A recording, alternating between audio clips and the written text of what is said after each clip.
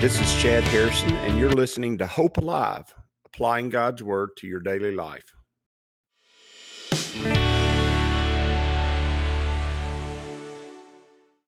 Hi, this is Chad Harrison, and I am the teaching pastor of Lake Community Church and have been serving as a pastor for 25 years. I'm also a practicing attorney. This podcast is designed to help you study God's Word and find God's will for your life. I pray in the name of Jesus right now that God would open up His Word to you and allow you to see Him and to know His will, that you might glorify Him and that you might walk in faith and power each and every day, especially today, in Jesus' name. Good morning. Welcome to Lake Community Church's morning Bible study. We're in Exodus chapter 21, and we're dealing with servitude. We're dealing with entering into bondservant relationships with other people. God is giving Israel some guidelines, and yesterday was about what a bondservant is, understanding the modern day understanding of slavery. The truth is that as far as the Bible's concerned, if you enter into a contract with someone that causes you to put something up of value that's yours, and you put a bond for it, or really what it is, it's a loan, it's a contract. We call it different things, but basically that item is bound up. And so it costs you money to get it back. And a lot of times people's eyes just go crossways when I talk about this because they don't understand it. And I understand why. And because it's so painful, because you need a vehicle. It costs you $500 a month to have one. You need a house, but it costs you $1,500 a month to have one. You need these things, and before you know it, you don't have any money. And so it's painful. It's difficult. And in these times, you can imagine it's even more difficult, because if you didn't have any resources in which to gain resources, you are stuck. And even though God's providing you manna from heaven and water from a rock, He's not providing you anything else. Even though your clothes are not wearing out, you might not have any clothes. Even though the tents are going to be okay, and God's not going to allow a storm to destroy Israel's infrastructure, if you don't have a tent, that's a problem. And there are people out there who don't. Remember, they just came out of Egypt, and they just came out of permanent servitude, or bondage that was generational, where they were owned by the Egyptians forever, and they didn't have any property. And so what they got and left with was what the Egyptians gave them. And they're struggling to set up an economy. And economies are very intricate. In fact, the study of economics, my undergraduate degree is in economics. The study of economics is called the dismal science. And the reason it's called the dismal science is it can't really ever be completely measured and compared to anything else, because the moment we live in is not like any other moment that's ever existed. And so when I measure something today and I say in the 1950s it was like this, yeah, you say, but we didn't have cell phones, and we didn't have computers, and we didn't have this, that, and the other, and our cars couldn't park themselves, and there was all kinds of things different. And you're right. So how do we compare today to 1950? You can do it on broad terms, but you can't always do it on small terms. And so that's why it's called the dismal science. It's more scientific than a lot of social sciences, in that it uses a lot of math. There is a lot of trying to quantify things in spreadsheets and compare things to the past, but it's just hard to do. It's just really hard to do. And understanding how economics works, and understanding how business works, and understanding how relationship dynamics works in an area that's never existed before is hard. It's hard. It's difficult. And a lot of times it makes your eyes cross, and you're going to have economies that develop in these societies, especially this brand new society. And you go, they're not brand new. They are a people that have lived together for hundreds of years. Yeah, but they're not. They come from a command economy, a command society where they were told exactly what to do, in bondage, in slavery. And now they're out of bondage and out of slavery. And God's got to give them some direction about how to handle certain economic conditions. And the first one He says is, hey, listen, if you don't have anything, and you want to promote your family, you want to move your family ahead, and you want to enter into a contract, And basically what they were doing was they're taking out a loan. They were getting a loan from their master. And when they got that loan from their master, they were to work for their master. They're alienating their labor, selling their labor to the master for some money so that they could have some resources, maybe so that they could buy a small herd of goats or sheep or cattle or whatever, and they could maintain their little nest egg and grow it and also work for the master and pay off their debt. And that's what a bond servant is. And if you think about it, that's what you do. You go, I need a car so that I can go make money. And so I go to a bank and the bank gives me money to buy a car. And sometimes I go to the lot and I buy a car that's more than I can afford because I really like it. And that's your fault. It really is. And we do that. And so you buy this car and it is getting you to work, but you're having to pay for it for 5, 6 years because it costs you money. If you get a used car, you might only have to pay for it 2 or 3 years, but it's not as worth as much. But as far as its utility or its ability to get you from work and to work and get you to food and to other things that you need to do, it's very valuable. And so obviously you want to have some form of the ability to get a loan if you have nothing so that you can have resources. And the thing that everybody has that God has freely given us, and we went through that in the Constitution yesterday, the one thing that we have is our labor. We can give up our work. We can subjugate our will to a master's will or a banker's will or somebody like that and say, okay, the product of my labor, my paycheck, I'm going to give to you so that I can have this car. And that's what you're doing. When you go in to get a loan, you need to understand that I am alienating a portion of my work. I'm taking a portion of what I'm going to be working and earning, and I'm going to give it to you so that I can have this resource that you're going to give me. And it might be a car, and it might be a home. It might be something really dumb like an Xbox or something like that. But if you want it real bad, you can get it. And in fact, you could go to stores right now. I see on Amazon all the time, you can buy a pair of pants and the pants are $200 and you're going, why do you need $200 per? I don't know. Maybe you want to look good when you're going to Christmas parties. I don't buy $200 pair of pants, but maybe you do. And so you buy a $200 pair of pants and you can pay them off in 6 monthly installments. Wow. I'm going to alienate the next 6 months of my labor to have those pants. I hope they don't get dirty. I hope they don't split, and I hope I don't gain weight. But you can do it. You can do it.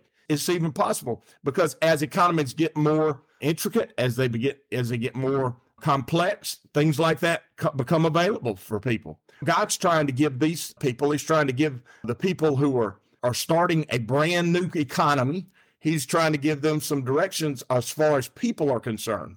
He's going to also give them directions about what happens when somebody gets hurt by somebody else or their resources get hurt by somebody else. He's going to say, these are the things that are required to happen if somebody gets hurt because of something that you have done or that your property has done.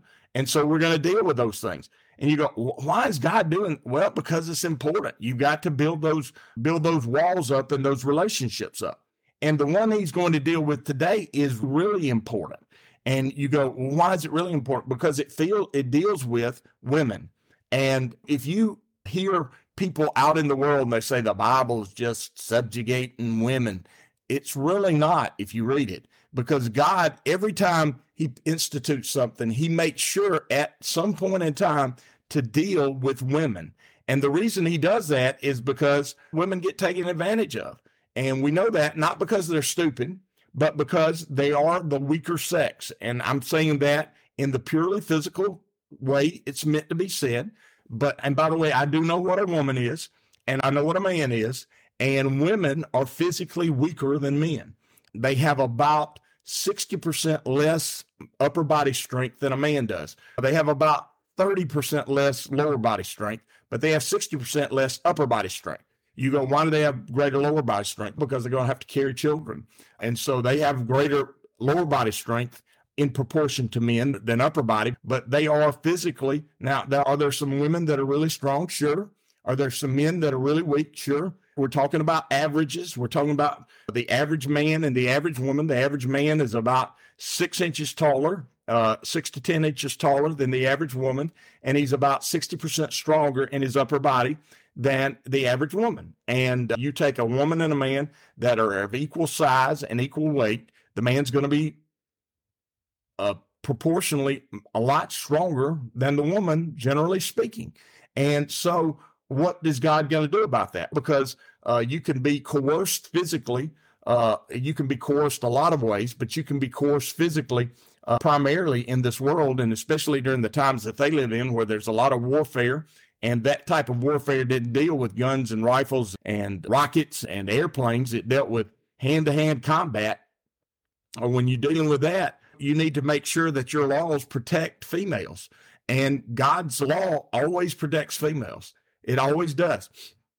God makes sure that they're not taken advantage of, and God makes sure in his law, and we're going to run across this a lot, God makes sure that men are put in their place as far as there's boundaries set up. And this happens right here. God says, I'm going to put some boundaries up as far as if a female is, a daughter is sold into servitude, or if a daughter makes a bond or contract for property, we're not going to treat her like a man.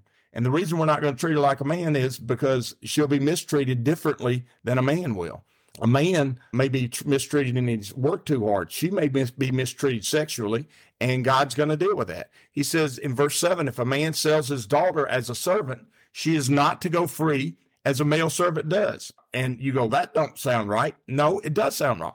Because most of the time when these girls were leaving their family, which had nothing, they were going to a family which had something, she was going to become a part of the family, part of that other family. Now, that doesn't mean she loses her mother and father, but that does mean that she was going to become a part of that family.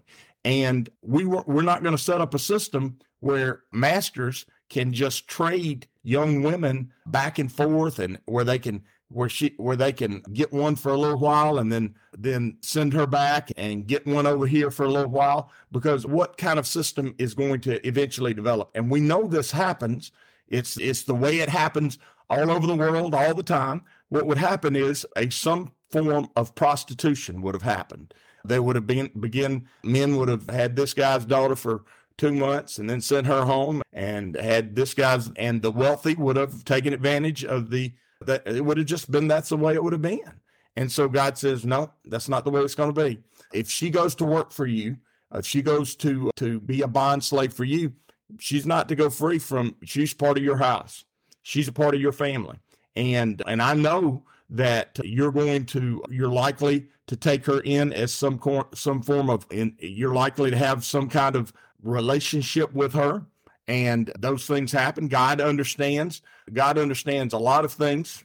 I don't know if you know that, but he understands everything as far as human interaction is concerned. And there is a weird thing that happens when you mix testosterone into sin nature in a man, and women don't understand that. Men oftentimes really don't understand what's going on in them. But the truth is that, well, it's a devastating thing to mix the sin nature and testosterone. It is a painful thing, and oftentimes it leads to destruction, and it leads to men doing stupid stuff.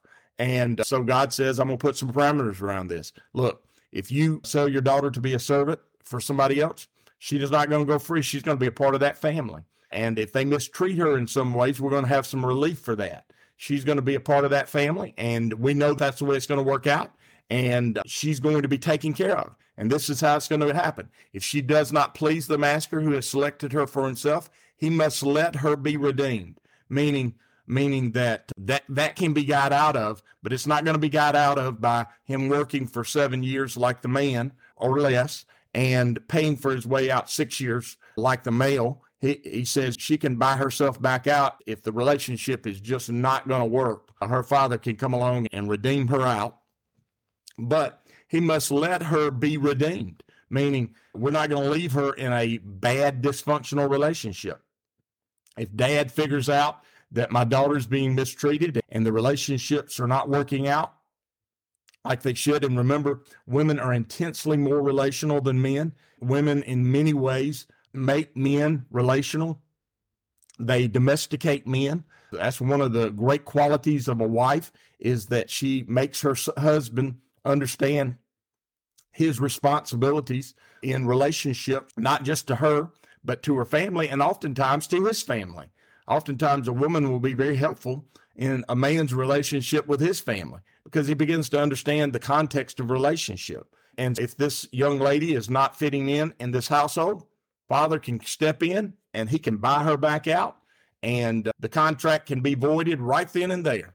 He says he has no right to sell her to foreigners, meaning the master can't sell her you cannot sell her contract to anyone else. She's going to have to stay in that house and be a part of that family. And there's not going to be any selling her to people who are not a part of this nation and this economy that I'm setting up. You can't do that because he's broken faith with her. You can't, that's not going to work. You can't have this young lady come into your house and you use her and then you sell her to someone else, and they begin to create this giant system of prostitution. That's just not going to happen. God says we're not going to have that. He says if he selects her, his son, he must grant her the rights of daughter. Notice, if she marries his son and becomes his son's sexual partner, then she's going to be treated as a daughter. And by the way, that would be a natural thing that would happen. You'd have a family and a young lady come in, and there'd be a son in the house, and they begin to have relationships with each other.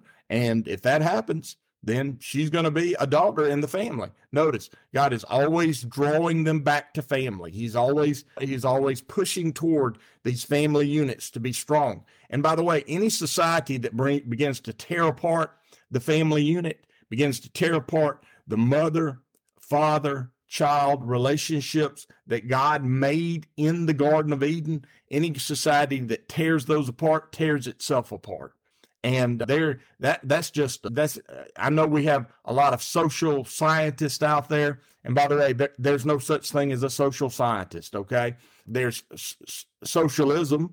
There's different psychology and things like that are subject matters in college, but they're not really sciences. Okay. Science is things that that's why I called economics the dismal science. It's things that can be measured, things that can be postulated, and then you can go and find out whether or not what you think is going to happen is going to happen. The social sciences are just experimenting with society. They're experimenting with the things that we know work and trying to make something better, but oftentimes are very destructive. I have no qualms about saying that at all. If you destroy the nuclear family, you destroy your society. And that's the case all over the world, and has been the case in kingdoms and empires and nations for thousands of years. And societies that protect, nurture, and grow families, they become strong and they become economically wealthy. Societies that don't do that destroy themselves. He says if he marries another woman, he must not deprive the first one of her food, clothing, and marital rights. Meaning, he finds another woman and marries her, and he begins to treat her like a second citizen. Sorry, you can't do that. Sorry, that's not how this is going to work. You're not just going to alienate this woman and drive her out. That's not how it's going to happen. And we see that. And we see that God's saying she's got her rights to food, clothing, and she should not be deprived of that. And she should not be deprived of her marital rights, because you've had relations with her. She's going to continue to be a part of the family. Now you're going, isn't God creating harems? Not really harems, because remember, they can't trade them back and forth. But sure, there's now going to be an ability to have multiple wives, but it's better than having prostitution. And it's better than having these women just traded back and forth willy-nilly. He's saying, if you bring in another wife and you have this girl that you've been having relations with, she's going to continue to have her marital rights also. He says, if he does not provide her with these things, she's to go free, without any payment of money. Notice, she can go back to her family, and what you paid for her, you don't get it back. If you don't do what you're responsible to do, then she doesn't owe you anything. She can just move back right with her family, and you're out. You're out of the money you paid to have her as a bondservant. It's over with. And I want you to notice, as you read through these, you figure out that God is taking care of women. It seems like it's harsh because the way society in general over history has dealt with women, it's been harsh. The way human societies have dealt with women, it has been harsh. God says, I'm going to have some parameters about this, and we're going to make sure that we take care of women. And in this new economy, this is the way it's going to be. And as we study this, I am just oftentimes, as I really dig into it, I am shocked at how much God loves us and how much God makes sure that he takes care of the weak and takes care of those who can't look out for their best. And oftentimes I realize that I haven't done that myself and that I need to make sure that I'm one who does that regularly on my own. I represent a lot of children who are abused, abandoned, and neglected. I deal with a lot of these issues out in the world. I see how terrible the world can be. I see how awful the sin nature can be in the human heart. But I also have a lot of compassion for people who just really are in bad situations. And a lot of times, sure, they're bad situations that they place themselves into. But the grace of God can change those things. And I'm glad that no matter how depraved I've been, or no matter how ignorant I've been, God's always loved these people, and he gives us the knowledge and insight to see these things so that we might be the hands and feet of his mercy and grace in this world. And so you need to see it that way. You need to see that, sure, have you messed up and not done people in the past? As you begin to study God's word and study God's mercy and you study how much God cares about those who can't take care of themselves, yeah. But don't live in condemnation over it. Figure out, okay, I need to make sure that I take care of those who are needy, that I'm not enabling them to continue to destroy themselves, but that I'm loving them and helping them as best I can to become all that they can be. And when I do that, I am the hand and feet of God in grace. And we are to take care of their spiritual needs, but oftentimes they can't see the spiritual until we meet some physical need that they have. And that's what we need to be doing on a regular basis. I'm glad I'm in a church that has a lot of people who want to be a part of those things, and excited to see those ministries develop over the last few years and over the many years to come.